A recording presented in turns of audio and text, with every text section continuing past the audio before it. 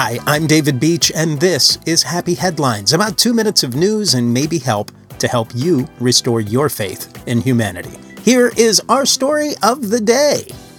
Most kids ask for toys for Christmas, but if you're Landon Wadsworth, you have a different idea.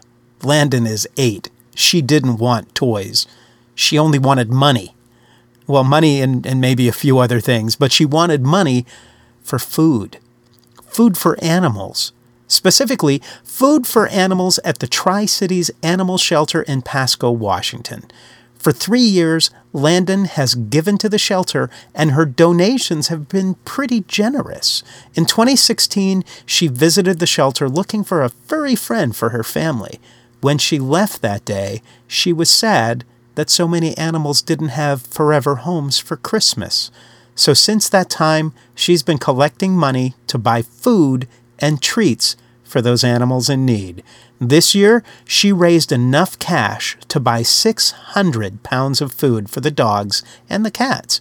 Not bad. Her mom says she's already raising money for 2020. Now, I'm a fan of animals, and apparently so is Landon. I agree, though. It's sad that those animals don't have a forever home. Let's hope they all get one soon. In the meantime, I know they appreciate the love Landon gives them. And I appreciate you guys listening. Thank you, and thank you, Landon. This is Happy Headlines. I'm David Beach. Go out and make someone's day. Or some animals.